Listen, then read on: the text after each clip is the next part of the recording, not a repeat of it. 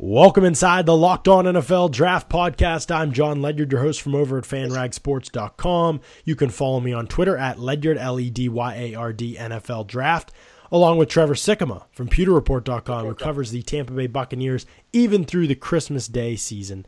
And you can follow Trevor on Twitter at Tampa Bay Trey, Tre. Trev, how was your Christmas / covering the Bucs crushing loss into Christmas time event holiday? It was good, my friend. Hope yours was good as well. Yes. The Bucs basically did. Really, the Bucs had best case scenario. Very competitive, a good game by their quarterback, but ultimately came up with the loss and kept the draft position alive. Yep. So that's a win. That's a win around these parts. Exactly. No, I completely agree with you. I don't know if the players will feel that way. Well, the players certainly don't, but right. Even the fans, man. There's a lot of fans who were like, yes, a loss for Christmas. All they want for Christmas is Nick Chubb. So. They do ask him. I see you answering Nick Chubb questions all the time. Yeah. Chubb will be a senior, so we know he's headed to the draft. 26 players have declared for the draft that we weren't 100% sure about, pretty sure about a lot of them, including a number of players and we're going to talk about Josh Allen because I know that's who everybody wants to hear about. We're going to talk about a lot of these underclassmen declarations. And let's start with the wide receiver position because a guy that you are familiar with, and Antonio Callaway from Florida, a guy who we really haven't talked about at all on this show because he didn't play the entire season for Florida because of off-the-field concerns and issues. That has been a long list of problems with Callaway during his time at Florida. Now Callaway declares for the draft. There are some people who think he's the most talented wide receiver in this class. There are other people who think he's a good wide receiver, not the best, and should be a top 50, 60, 70 type pick. And then there are some people who think the character issues and everything make him undraftable. What's your insight into Antonio Callaway? Because I know as a Florida guy, you've probably got some hashtag thoughts on this. Yeah, an extremely talented kid, was basically all Florida's offense had during his time there when he was on the field. And, they were using him on the outside and the slot, out of the backfield with wide receivers, reverses, whatever it was. Antonio Callaway was a guy who was like a true focal point of an offense that they could use anywhere. He was used I feel like Antonio Brown is used by the Steelers. I'm not calling him Antonio Brown, but I'm saying that this is it's a smaller statured guy who had all kinds of speed, both down the field and in short area quickness. He had good instincts as a wide receiver, knowing where open space was, knowing how to be a playmaker, and it really stood out when he was on the field at the University of Florida. But again, he was not on the field as much as he should have been, and that's because of off the field issues. I believe he was suspended for at least one game every year for off the field issues, or maybe one last year. I can't remember off the top of my head. But then this one, to cap it all off, he gets felony charges for stealing credit cards and buying stuff and claiming it as lost and all of that. And so him and I believe 13 other Florida players ended up getting felony charges that most pleaded down to misdemeanors. So that's what Antonio Callaway did. That's why there's no jail time for him. But still, it's gonna make this process a very uphill battle for Antonio Callaway, because I don't think he's going to get invited to the combine now because of this, even though it technically wasn't a felony. Now it was a misdemeanor. I don't think he's going to get invited to the combine. He's not going to get invited to Florida's pro day because I'm pretty sure this was kind of a decision amongst him and the Florida staff. It's like, hey, bud, you should declare for the draft. Basically meaning get yourself out of here. Right. Basically meaning like we're not going to have you back. So if that's the case, then I don't think he's going to be able to work out at Florida's pro day. So then all of a sudden, Antonio Callaway is just going to try and get on maybe a small school team's pro day that some of the scouts are going to be at, or he's going to host an individual pro day, which I don't think many people will come out to see. So here you have a really talented kid when he's on the field, a guy with off-the-field issues, and a guy who is staring up at, I feel, a mountain during this draft process to get his name back to relevancy and a position for somebody to believe in him. Now, does it only take one? Yes, absolutely. But I mean, he is a day 3 prospect at best, and he was, I thought, a day 2 talent. Certainly on the field every year that he's been on the field, and certainly what he could progress to be as a playmaker. But he's not going to go any higher than the 4th round, and I really think it's probably like a 5th, 6th. I don't really know, right. Just because I don't know how much teams are going to trust him, even though he's got good tape under him. Yeah, no, I think that's definitely the issues in front of him. I liked some of the flashes that I saw from him. I don't know if I buy the, top 15 lock, best wide receiver in the draft conversation around him, but I definitely think he's a really good player, and it's a shame the off-field issues have kind of kept us from seeing him recognize his potential of Florida, because he's a dynamic playmaker type of college athlete. So I am excited to see how the draft process treats him, what reports we get.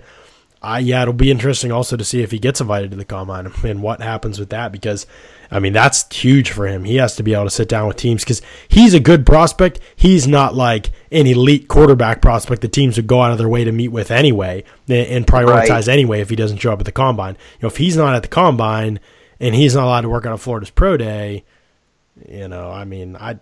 I just feel like you've kind of got a guy that's going to be in no man's land, and teams are just not going to have the time or resources to really go after somebody like that. And it's all the value game, right? Like, even if you as a team believe that Antonio Callaway is like a 4th, like even if you would say like, all right, yeah, this kid's a 4th round pick, but if you know that other teams around the NFL don't believe so, you will let him drop. Because you know that you can get him in the later rounds if you are basically the only team who believes in him. So that's going to play a part in Antonio Callaway's role too, because value in the NFL draft often has to do with teams versus teams, like how each team views a prospect, which might even like elevate a guy higher than his talent is. Well, the same can be said the other way around. If you have a guy who you like but nobody else likes, then he could be your diamond in the rough. You could maybe let him slip another round or until your next pick, whenever it is, and pick him up later in the draft, even though his talent might be worth more.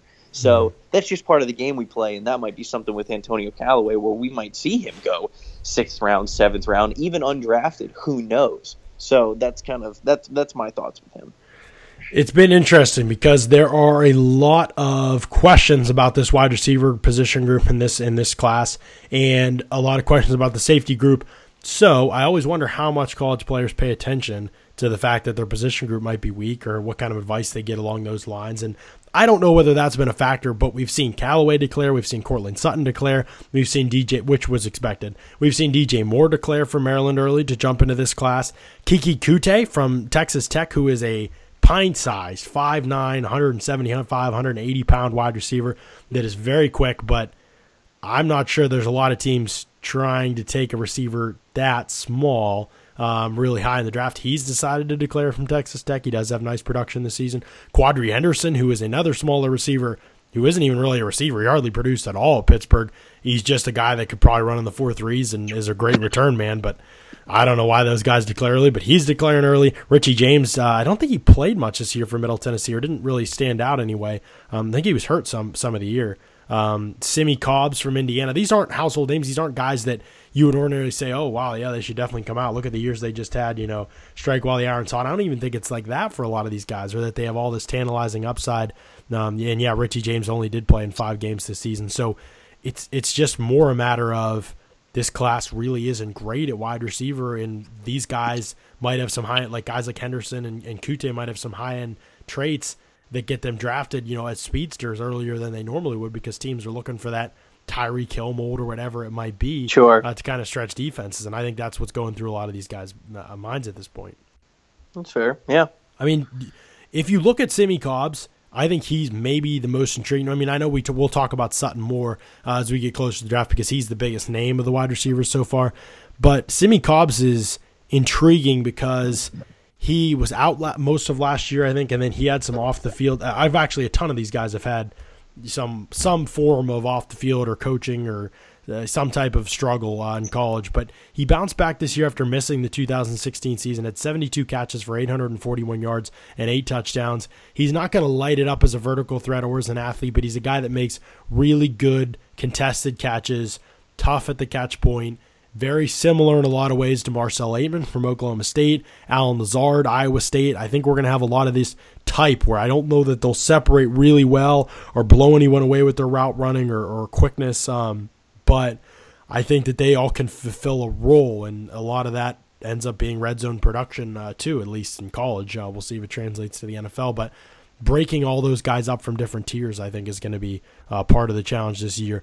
We had mixed thoughts on Courtland Sutton coming into the year, and then he had like one of those, it's a good year, but not like a great year, and based on his level of competition that he's playing at Southern Methodist, just over 1,000 yards receiving, 12 touchdowns, 16.4 yards per catch, 62 grabs. I mean, it's not like anything elite, but I don't know it's why really, but it seems like the first round hype, at least for now, has kind of died down around Sutton. And not that people don't think he's a good player, but now it's more like, oh, maybe he's a second round type of guy. And I have to watch his tape from this year, but I'm not sure that I was ever really as high on him as people were, to begin with as of a couple of years ago. And I know his numbers have been really good, especially in the red zone at Southern Methodist, but I'm just not sure that he's like an elite level athlete either, even though he has a lot of the size that you're looking for. Yeah, there was a lot of talk last year about him and Corey Davis as the small school guys. And when I watched both of them, I thought that Corey Davis was much more of an athlete than Courtland Sutton. I thought Sutton did a nice job last time I kind of put him under the microscope. I thought he did a really nice job playing at the sideline, being able to catch passes with limited space, whether it was, like I just said, on the sideline or sometimes in the red zone. And that's great for big guys because, we talk about height a lot, especially for wide receivers. And it only matters if you get the most out of it. So if you are tall, if you have long arms, if you have a big catch radius, the fact that you can operate under small windowed situations where you're reaching out, getting a ball that might be thrown out of bounds that another wide receiver couldn't reach, that you can reach, like little things like that it matters for your height. And so I thought Courtland Sutton did a nice job there.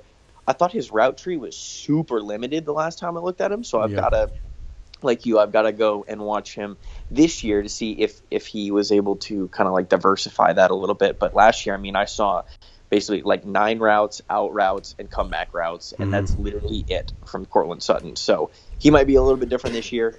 He might have a couple of different routes in his repertoire. Wow, well done. There you go. But that's why I thought that Corey Davis was clearly the better wide receiver. I agree. Courtland Sutton last year. Yeah, no, and I still feel that way completely. Yeah, I think Sutton's intriguing, and I think there's some good things about him, but I don't see him anywhere near what I saw with Corey Davis. But we still got to see Corey Davis over the course of a full NFL season with a healthy off season or healthy training camp under his belt as well, which I'm sure would help him significantly. The defensive back class is really gonna. The underclassmen I really feel like are gonna dominate this group, especially at safety. Derwin James, Deshaun Elliott from Texas, and Jordan Whitehead from Pitt have all declared. And really, at this point, I don't know that they're not the top 3 safeties for many people, as long as you consider Minka a corner. Elliott and Jonah Tolles did really good work on Elliott over at NDT Scouting. So if you're looking for some stuff on Deshaun Elliott, go over and check out his stuff. A lot of really good kind of some rangy plays made more on instincts, I think, than on pure athleticism, where Malik Hooker probably had both. I think the question with Elliott will be, is he an elite athlete? But I don't think there'll be much of a question with his instincts and ability to make plays in the football. He's shown that, I think, during his time at Texas. I think teams are going to be really excited about that. Can he play single high? Does he have that kind of quickness, sideline to sideline ability to break on the ball, move top down, and things like that? He's going to be a fun evaluation because there's a little bit of everything on tape. Jordan Whitehead has a lot of that athleticism, I think. He's a great athlete, Jordan Whitehead. I think that he'll impress teams in that way. He has some off-the-field stuff, some character stuff that teams are going to have to look at. And he's been a little inconsistent here and there, but I like him as a pure athlete. I think teams are going to want to develop what they see with him. And then there's kind of Derwin James, who, he was this, he could go number 1 overall type of guy, and then it wasn't a great year for Derwin James. I think that he's still a very good player, but is he able to play really high-value safety spots? He plays a lot of his football near the line of scrimmage, and he's like 6'3", 210 pounds, and I don't know that you really value him that highly if he's a box safety. So does he play in the slot? And we've discussed this a little bit. Is he just Jabril Peppers all over again and going to have a lot of trouble making the transition to the NFL as a deep safety? So there's a lot to talk about, I think, with him. But I know he's a guy that you were kind of high on coming into the year, and then there was some up and down play to evaluate from him this year on tape. If you don't play a real position in college, you're going to have a learning curve in the NFL. Mm-hmm. Like there's no way around it. And I am a fan of Derwin James' athleticism and potential just as much as anybody. But the fact of the matter is that Derwin did not really play safety this year. And when he did, he didn't look that good because they played him near the box, they played him on the edge, they played him as a linebacker, they played him like in the slot, all kinds of stuff. And all of a sudden now here at the end of the year, not only was Florida State's defense not good, but now you have an entire year of Derwin James development. I'll almost say for naught, because you didn't teach him a single position. So like, okay, he was super athletic all year. He rushed the passer. He did well doing those kinds of things. But in the NFL, you have to get taught a real position. And if he is getting taught a real position right away, like you just said, it's probably a box safety. So how high do you draft a box safety? Because I don't draft one that high. Yeah, so, I don't. Like, I think Derwin had so much athleticism to be rangy enough to play. He reminds me really of like what HaHa Clinton Dix was coming out of Alabama, and I like that necessarily like for him because I thought HaHa was a good, who had a lot of potential as a single high player, but also was a guy who could, I thought, lower the shoulder, get tackles, play physical. And I think Derwin is on that other side of the spectrum of Clinton Dix, where like he has more of the single high that he needs to learn. But I think like being able to play both in that instance, I think HaHa is a guy that I think of as somebody who they can rely on to play single high and play box and like all that kinds of stuff. But the thing was, HaHa played it at Alabama. Derwin doesn't play that at Florida State. Right. So me saying that he could be that kind of a player and a safety in the NFL is just based off of what he can become. Right. And that will now take time because he's going to have to get into the NFL. He's going to have to get coaching. They're going to have to put him in a real position. And then he's going to have to just sit there and learn that position. Is he still going to be athletic? Yes. Could he still have good instincts, like whatever it is he's doing? Yeah, sure. But like it is the problem with Derwin James now is that it is going to take time for him to be at a real position in the NFL. Whether he is great at it or not, that is fine. You will invest in him wherever you pick him.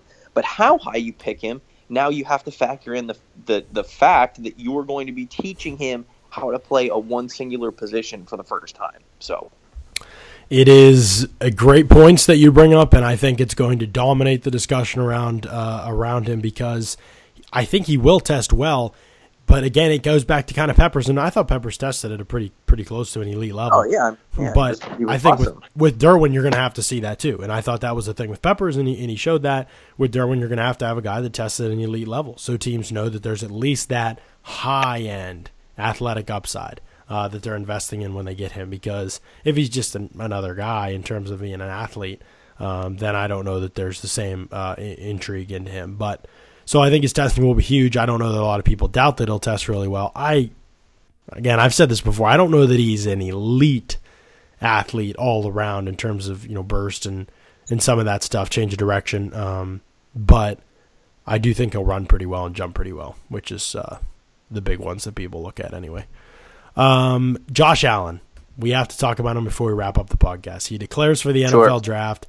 Super polarizing. We've actually kind of ignored him's the wrong word, but there's just nothing to talk about with Josh Allen, man. He's had a horrible year. Like I don't feel like we have to always talk about him, even when we talk about first round quarterbacks, just because people say he's going to go first round. So I guess there's multiple questions with Josh Allen. First, do you think that he made the correct decision by coming out after a season where he completed 56.2% of his passes, threw for just over 1,600 yards, averaged 6.6 yards per attempt, 13 touchdowns, 6 interceptions. I mean, his numbers are god-awful. and his play on the field was god-awful. So is it wise for any player to come out after producing like that? I think they're... Like, when you immediately ask me that question, the first thing I think of is yes, because Right. I don't trust college coaches. So when we like to talk about, well, hey, go back for another year, get better. Okay, well, we often, and you and I have talked about this on the podcast a little bit before, going back for another year does not equal you getting better. Like, if you have the same Right. coaches, the same offensive coordinators, the same position, whatever, that made you kind of like not good in the first place, and there are different kinds of ways that you need to improve. I also get that. But with Josh Allen, I'm not so convinced that getting NFL coaching, wherever it is that he is going to get drafted, is not the better idea for him. So I don't that's kind of my disagree. thoughts. I mean, it's basically this situation for Josh Allen. Your chances of getting better in college seem very slim. Your chances of elevating your draft stock in college seem very slim. You got worse clearly this past year. Here's the thing. If Josh Allen wasn't getting this top 15 hype, let's say that he wasn't getting this top 15 kind of outrageous hype. Let's say Josh Allen right now was truly a quarterback from Wyoming who, you would think would be kind of lower on the radar, as he normally would be, and he was this guy who you went, yeah, but this Josh Allen kid from Wyoming, I actually like him a lot. Right. Would you say to go out? Because Yeah. I would. Exactly. And I think the perception of Josh Allen going top 15 is what has soured us a lot in Josh Allen's decision to declare and just in his overall draft prospect. Look, man, it's not our fault that some people in the NFL may be thinking he's a top 15 pick. And I think that we get a little bit, I don't want to say bitter, but Yep. like maybe a little like strong, like negative in our Right. takes when we hear people say top 15, and we're just like, no, absolutely not. But like if Josh Allen was sitting there as a high-end developmental late day 2, early day 3 quarterback with some of the, like just take the bowl game. We saw a couple of the throws that Josh Allen had. Sure. They were great. And so like if that was his narrative, I think this is a totally different conversation with Josh Allen. And it just I don't know if it's, I guess I'll say it's unfair that some people are saying that he's a top 15 pick and a guy who can start right away, because at that point you're just looking at another like Christian Hackenberg or something, Right. where you're scrounging for little diamond throws and in a pile of crap of a season that he has had. Yeah. So that's kind of that's my thoughts on him there. I agree with you. He's making the right decision to come out. I don't know whether it will significantly matter for him at the next level, because I think that there's a lot of work that needs to be done, and I just don't know how much patience the NFL teams have. His landing spot's going to be huge. Does he have stability on his coaching staff where he goes? Because change up offenses for this guy early on, he needs those mental reps. He needs them over and over and over again. He's got to sit. So those are all really important factors in his landing spot. It's a somewhat of a risky move, but I just don't think there's much advantage to going back to school. I don't know how in the world you expect to improve Wyoming, especially based on what we saw this year. He clearly didn't. That defense is great at Wyoming, by the way. We haven't talked much about that, but he hasn't improved this season at all, and the supporting cast clearly isn't great either. I know we've talked about that. I think that can be overblown because we have a lot of top quarterbacks in this class with bad supporting cast. But at the same time, man, Josh Allen's shown the ability to make some crazy throws, and teams are going to get excited about that. My question to you is, the last question that I have for you is, how excited are they going to be? Do you buy the fact that the NFL is, and now there have been more conflicting reports in recent weeks that the NFL isn't that high on Josh Allen. They like him. They're really intrigued by him. They're not going to take him top 5 or anything like that. Where do you kind of think? I mean, we're guessing here, but because we obviously don't know. But where do you think? Just based on this and watching past seasons of quarterbacks and where they go and how the hype machine works, what do you think about where the NFL is on Josh Allen? Well, I mean, we kind of have this every year, right? I mean, last year we had the Davis Webb craze that came up at the very end of the year, where it's like, oh, the NFL loves Davis Webb, he's going first round, and then that didn't happen. So I think that the NFL draft is absolutely a hype machine. That's why you and I love to talk about it. That's why it's something that we can talk about year round, because all kinds of opinions change. There's tons of things to do, all that kinds of stuff. And so I think when it's all said and done, I think Josh Allen will be picked outside of the first round, and I think that'll be good for him. Yep. I think it would take a serious oversight on a team, unless you get a team that's either trading back like the Cardinals or a team picking real late like the Steelers, who just go, hey, we have some of the pieces that we want. The draft prospects that we didn't want are still on the board. We're going to put Josh Allen behind a guy like Ben Roethlisberger and let him sit. Or maybe even the Saints. The Saints go, hey, we're going to pick Josh Allen because we had a great year from a rookie class. We're going to take a risk on it. We're going to let him sit behind Drew Brees. And if you do that, then you're setting yourself up for perhaps a great situation and a great transition as a quarterback. But because I do like that idea. I love the idea of teams who have somewhat still established good veteran quarterbacks bringing in a guy maybe who is not necessarily a need for a quarterback, but will be in a couple of years. And anytime you can get ahead of the curve at the quarterback position, I'm a fan of it. So I think Josh Allen might be that kind of piece this season. If not, then I do think that he's a day 2 player. Yeah. No, I tend to agree with you across the board there. I think that Josh Allen won't be as highly sought after as people think NFL teams will be. I think we see the hype every year with a lot of these guys that end up being not great prospects. But Hackenberg going in the second round is still egregious. That's still a big miss by NFL teams. That's still a big reach, and it hasn't worked out at all. Obviously, you can't even play over Bryce Petty. And I think Allen has better tools than Christian Hackenberg. But remember, Hackenberg had the hype going back to high school, and I think that has, there was that polish, and he had that one really good year, and Josh Allen's not really even had that. I know last year was better, but it still wasn't very good. Sure. Even though I thought that the promise last year held, if he developed, could make him. I think I had like a second or third round, coming on him coming into the year. I kind of thought that's where it could fall on him, but I don't know. I think that the NFL is going to end up being lower on him than the hype kind of says right now, and we'll see. Maybe I'm wrong, but I think you're right. It has to be like a team in the late stages of the draft that knows they can sit him and has a pretty strong roster and doesn't feel like they have any crying needs and think that they have the coaches in place to develop and bring this guy along, and that they've met with him and they think that he's smart enough and hardworking enough to come along. I have serious doubts about that. I don't think I'll have a top 100 grade or first 3-round grade on Josh Allen based on what I've seen by the time I end up finalizing his grades and my reports for the season, but they're for the draft. But I do get it why teams might be a little bit excited about some things he has to offer. I would just not take that risk in the first, second round. I think he's so far away from where he needs to be. It would be as if Hackenberg, became something. I think I would be that surprised by it. And I had Hackenberg with a 7th round grade, and Allen's tools might be a little better, but I'm not sure. Yeah, both were terrible under pressure. I think his tools might be a little better, so maybe he's a more enticing prospect than Hackenberg because of that. But Hackenberg's tape his last couple years were just unwatchable. So. We'll see. We'll see where the NFL ends up falling on Josh Allen. I know you and I aren't quite buying that they're as high as the hype is indicated before last year. Hype has been insane. I wonder if Josh Allen kind of has this regretful feeling about not coming out last year based on how this year's gone. And, I wonder if he kind of wishes that he had come out and seen what happened. But either way, he's going to get that chance. I think that a lot of the same flaws showed up on tape both seasons, even though this one was definitely worse as well. So there's a lot to still evaluate with Josh Allen. We're going to probably have some ripple effect here with the quarterbacks in recent weeks. Some of the younger guys declaring, and we'll see who decides to come out. If Josh Rosen joins that group here shortly, they play in their bowl game in a couple days. I know he's not playing, so we'll see if an announcement comes after that. And obviously Sam Darnold will await that announcement as well, and some others, Lamar Jackson. So a lot to look forward to. We'll continue to talk about all these prospects, keep you up to date. Until next time, keep it locked right here on the Locked On NFL Draft Podcast.